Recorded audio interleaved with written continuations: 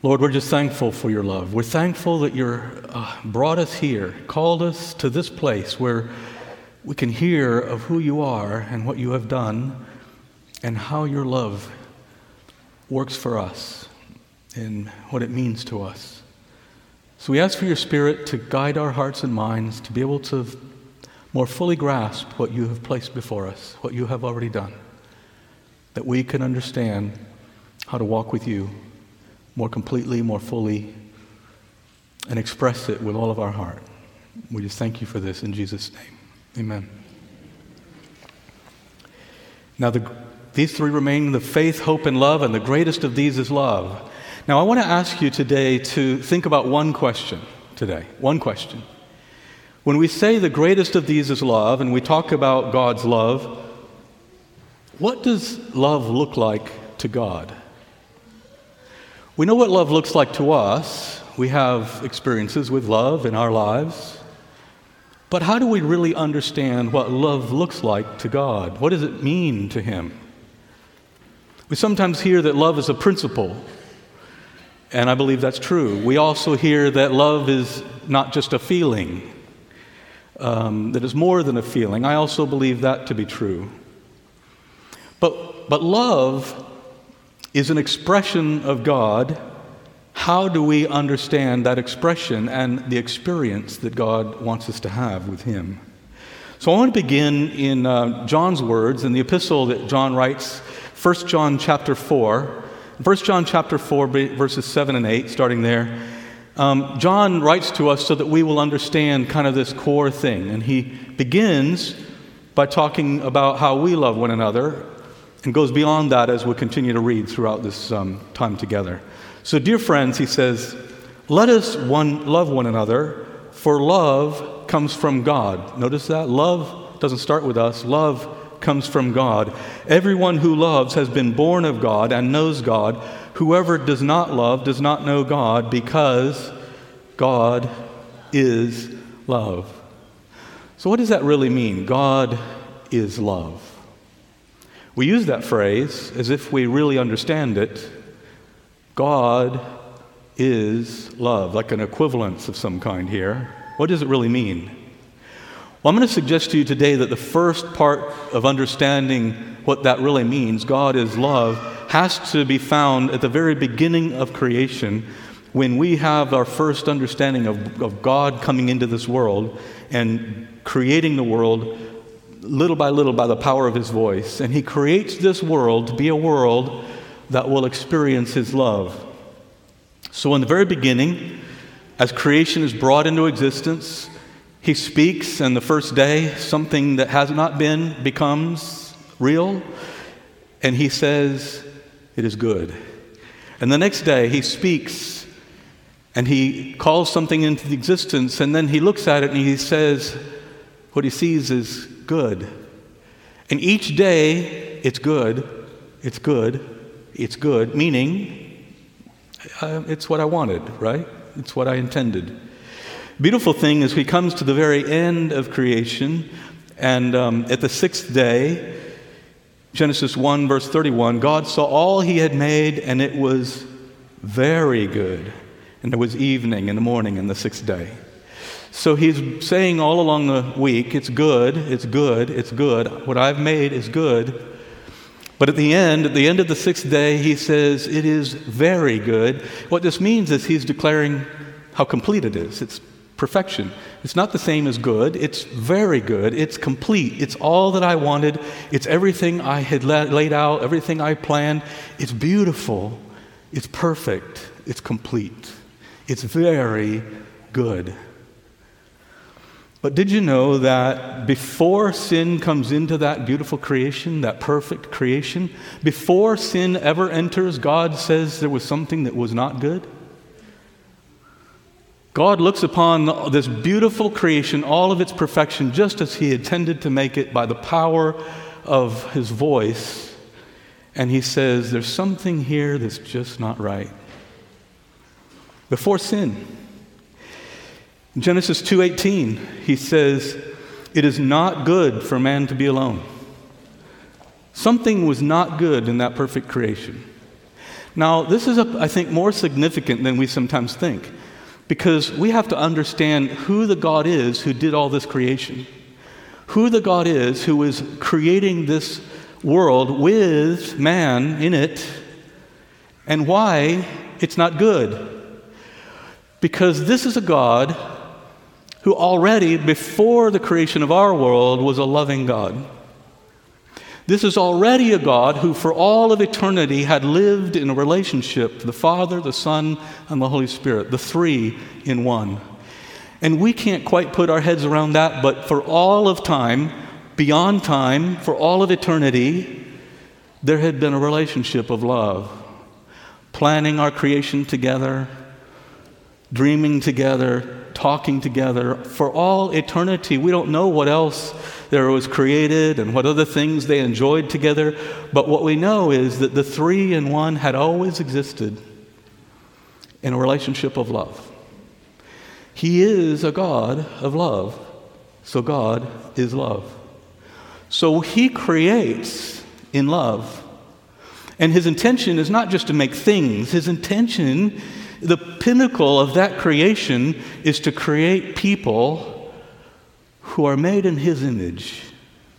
To be made in his image is not to be made just to look like him in some way. I don't even know if that's really true, because no one really knows what God looks like. We know what he tells us he looks like. We know what Jesus looks like. He was one of us. The made in the image of God is to be made in his character, to have the powers that God has to create and to love of all things. So to be made in the image of God, a part of the purpose of his creation was to create people who could love one another, who could love him, and who could receive his love. Because God is about love more than about any other thing. So he couldn't come into creation and forget about love. And that's why I believe that Eve was not like an afterthought that somehow came up later. When God said it is not good for man to be alone, this is something he knew already before. This was a part of the plan. He doesn't just come along and say, oops, I guess Adam won't be able to love anybody. I think I better do something else. I better come up with another choice here. I don't think it was an afterthought. I think this was a part of God's plan. God knew in the beginning to make man in his image. It was mankind in his image. It was people in his image, so that they would know love, right? So that Adam and Eve would be able to walk in the garden and love each other, with the plan being that would be forever, for eternity. And that they would love God, and they would walk in the garden with God, and he with them. And it was designed for the most beautiful relationship for all time. But of course, that's not how the story ended. Sin comes into the world, and pretty soon the relationship is broken. Because that's what sin does. Sin is not just things we do. Sin is the reaction to God that separates us from him. And so we find Adam and Eve hiding in the garden when God comes to walk with them, as he would do every night, every evening, maybe every morning. As he comes to walk with them, he can't find them. Where are you? And what are they doing? They're hiding to cover their shame. Shame caused by sin. Shame caused by sin, because sin cannot stand in the presence of God. And Adam and Eve felt the sin that separated them from God. And every person since them, every person who has been born since Adam and Eve were created and they fell into sin and they separated from God, has been born into a separation. You and I didn't start our lives in united relationship with God. We started our lives already separated. And so God needed to do something about that. And so he planned to make a difference in how to restore the relationship he intended in the Garden of Eden. So to understand what what love looks like, you have to understand God, the Father, the Son, and the Spirit were never alone. and that love didn't begin in the creation. It didn't start in the Garden of Eden. God is a relational being, and he has always been together, three persons in one. And the God who desires to have a relationship with all of humankind, with you and me, has always known a meaningful relationship forever and ever and ever. So why does it matter so much? How does it matter to us when we try to answer this question, what does love look like to God? Well, let's go back to 1 John 4, where we were a moment ago. 1 John 4, verses 9 and 10, the next two verses. I love the way this is described because it just said God is love. Now he's wanting us to know what that means. Verses 9 and 10. This is how God showed his love among us. He sent his one and only Son into the world that we might live through him. This is love. Not that we loved God, but that he loved us and sent his Son as an atoning sacrifice for our sins. Now, doesn't that verse sound a lot like John 3:16? See, it said, this is how God showed his love among us. He sent his Son. Sounds like John 3:16, the most popular, the most well-known verse in all of Scripture. As someone reminded me this week, it's like so popular that it shows up at sporting events, you know. So what does that verse mean? We read John 3:16, but sometimes we don't pay attention because we've read it too many times, that we don't let it sink in what it really means. So to read it, I want to read it in a different version. I love the New Living Translation, if you're familiar with that.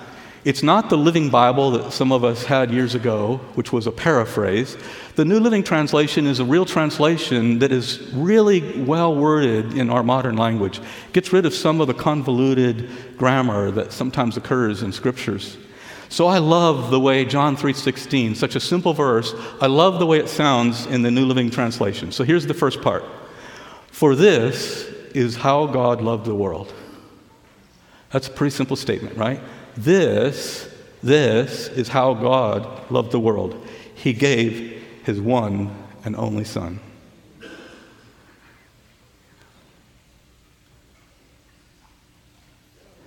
So what does that mean? So sometimes we've been told, maybe you've never heard this, but I've heard people say, well, what really happened is that Jesus came into the world so he could demonstrate God's love by how he treated us. And then they consider that to be, that's it. That it was Jesus loving us and showing us what love looked like in his earthly life, his 30 years, of this is how love looks and this is what love is. But I want you to understand that that's not what the Scripture tells us. The Scripture goes far beyond that Jesus came to show us what love is by how he lived. Because love isn't really shown until he dies. So how do we understand this? Well, the only way to really understand what it means that Jesus sent his only Son and gave his Son to us to understand what happened on the cross is to understand what we just talked about in Genesis. This is the Son, Jesus, who had always lived with the Father. For all of eternity, there's been a relationship. So every one of us is born broken. We just said that. We're broken relationship when we're born. But Jesus didn't have that way. When Jesus came into the world, he was continuing his relationship with the Father. He walked with the Father. He communed with the Father. He went out on the mountain and prayed with the Father. Even in his baptism, the Father says, this is my Son in whom I am well pleased. This is not the same thing that you and I have, by the way, because I don't know if Jesus would or God would be able to say that about all of us. These are my children and I'm always pleased with them. But he did with Jesus because Jesus wasn't suffering from the separation that you and I suffered. And so his relationship was never broken. He walked with the Father. He communed with the Father, just as he had always done through all time, beyond time. So when he comes now to the end of his ministry, end of his life, and we know the story, he comes to the Garden of Gethsemane, and he begins to feel the weight Not of his sin, because he had none. Because he begins to bear the weight of our sin, something he had never done. But he came into this world so that he could do this. Not just live a nice life and show us good things and teach wonderful things, but he came into this world to die. What a purpose. To die for us. To do what? To take the weight and the punishment of our sin so that it wouldn't have to fall upon all of us. The wages of sin is death. We all have earned those wages, but he doesn't want to pay them to us. He wants to take them so that he would bear the weight of sin and then relieve us so that we could live again. So this is not just a good story. This is what happened. Jesus comes to the Garden of Gethsemane because he is coming to the cross, and as he approaches the cross, he comes to the garden and he begins to feel the weight of the separation that sin causes. And in those moments, he asks for his disciples to pray for him, watch with me, but they all fall asleep because they don't have a clue of what's going on. And during that time, Jesus begins to feel something like he has never experienced ever in all of time. He begins to experience loneliness. He begins to feel alone because though the Father has always been with him, right now he feels the Father's presence falling away. Because the sin he is bearing for us is separating him from the Father. And I can't describe it better for you than the words that I found in the book Desire of Ages. Just 2 sentences I want to read for you. First one is this. Now, listen to the moment that he's living through. Talking about Jesus, he felt that by sin he was being separated from his Father. The gulf, what gulf?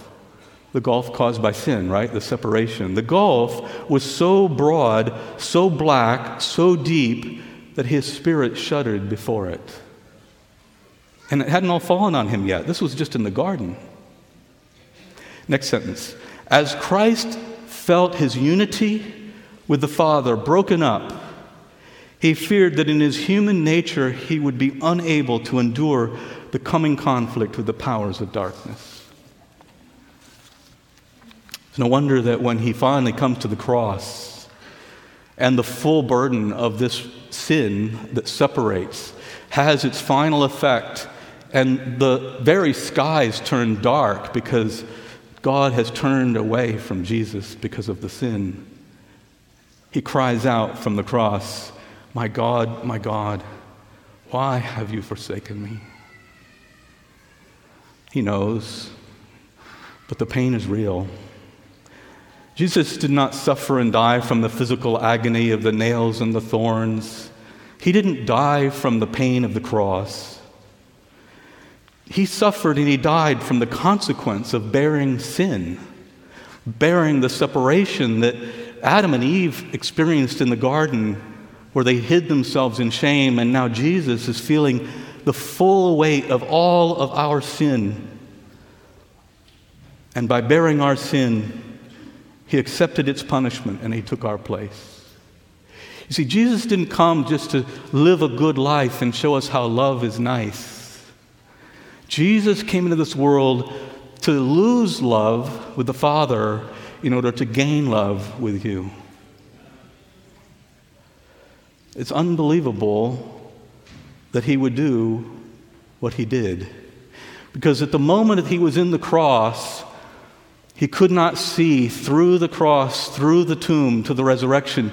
He couldn't see what would happen as a result of the sacrifice that he was giving, of giving up an eternal walk with God, the eternal relationship with the Father and the Spirit, the three in one. He couldn't see how he was giving it up and it would come back to him again. All he knew is this is what it would cost in order to restore you to have a walk with the Father and the Spirit. And because he couldn't see, he was taking an immense risk. The temptation to just quit, the temptation just to say, this is just too much. I'm just going to call the angels down. I'm going to go back to heaven where everything is beautiful and just forget about them. Let them go. The temptation was great because the loss was so huge. You see, you and I understand what it means to be loved. We know what it is to love. We know what it feels like when we lose love. Many of us have grieved the loss of a relationship that we have had for years, maybe decades. But the longest relationship that any of us could have had is a blink of time compared to the amount of time that Jesus had loved the Father. And I believe that the grief that we experience when we lose someone we love, the grief that we bear, and many of you know what I'm talking about, that grief is maybe the most powerful, difficult experience that humans bear. To lose someone who we have spent time with, who we have enjoyed the presence of, who we truly love with all our hearts. When we lose those people, we experience a grieving that is a powerful experience. But that grieving and that loss is nothing compared to losing a relationship that you have always known through all time. And that is what Jesus did. He didn't lose a friend for 30 years. He didn't lose a friend that he had only known a while. He lost the connection to the Father and the Spirit, the three in one. He lost that connection at the cross. And bearing a grief that we can never fully imagine. So can you begin to imagine the cost to the heart of God to go through the experience of such separation? And though I'm spending the time thinking about what it was like to Jesus because we have that described for us so clearly, can you imagine what it felt to the other part of the Godhead who also felt separated from Jesus? What a sacrifice. Beyond what we often think. We read, "For God so loved the world that he gave his only begotten Son," and it just seems so simple and we just go on. But that gift was no small measure. That gift is beyond what we understand. I loved you you and me so much that he would sacrifice the love of that divine eternity in the hope that you would respond to him. Not knowing if you would. Not knowing what you would choose to do with that love, but hoping you would understand. Jesus himself told us this as he talked to his disciples, John 15, verse 13. He says, "Greater love has no one than this, to lay down one's life for one's friends." But he's not talking about just laying down life for, a friend, a casual friend. He's talking about how he would lay down his life for you, for me, in a way that we can't express or understand. And then John 3:16, "For this is how God loved the world, that he gave his only Son, so that everyone who believes in him will not perish, but have eternal life." So this is what love means to God. So what does that mean to you? We know that these three remain: faith, hope, and love. We have faith because faith means that we accept Jesus for who he says he is. We accept Jesus because he is the Messiah, the promised one, not just from the time of the Old Testament in the way we generally think. He was the promised one since before sin and creation. It was a part of God's plan. He was the promised one. He is the Son of the living God. There is no other like him. Do we believe that with all our hearts? Faith and hope, that our hope is in him. There is no place to put our hope other than that what he has done for us would give us opportunity to live again, to escape the burden of the suffering of sin and all of its separation, that through Jesus and what he did for us, we have hope of the resurrection. We have hope not just living physically, but to return to God's love once more. To once more come back to what was lost in the garden, to live all of time, all of eternity, forever and ever and ever with the love of the Father, the Son, and the Holy Spirit, as was planned in creation. So we have faith, we have hope, and all of it is defined by love. The love revealed in Jesus above all things. Not only in his life and how wonderfully he lived and the beautiful things he taught us, but more than any other thing through what he gave in the cross. To walk away from love in order to love us.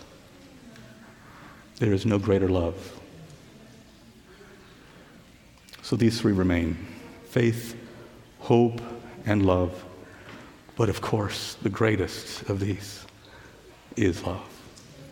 Let's pray. Lord, we thank you for your love. We can't hardly even imagine what this is. But we thank you, Lord, for your gift. Just help us. Help us hear it. Help us understand it. Help us live with it. Help us live in a way that your Spirit can guide us to fully embrace your love. We just want to live in your love forever. And that's what you did for us. Help us choose to live that way. Help us choose to respond as you would have us respond. And draw us near. We just thank you for this blessing in Jesus' name. Amen.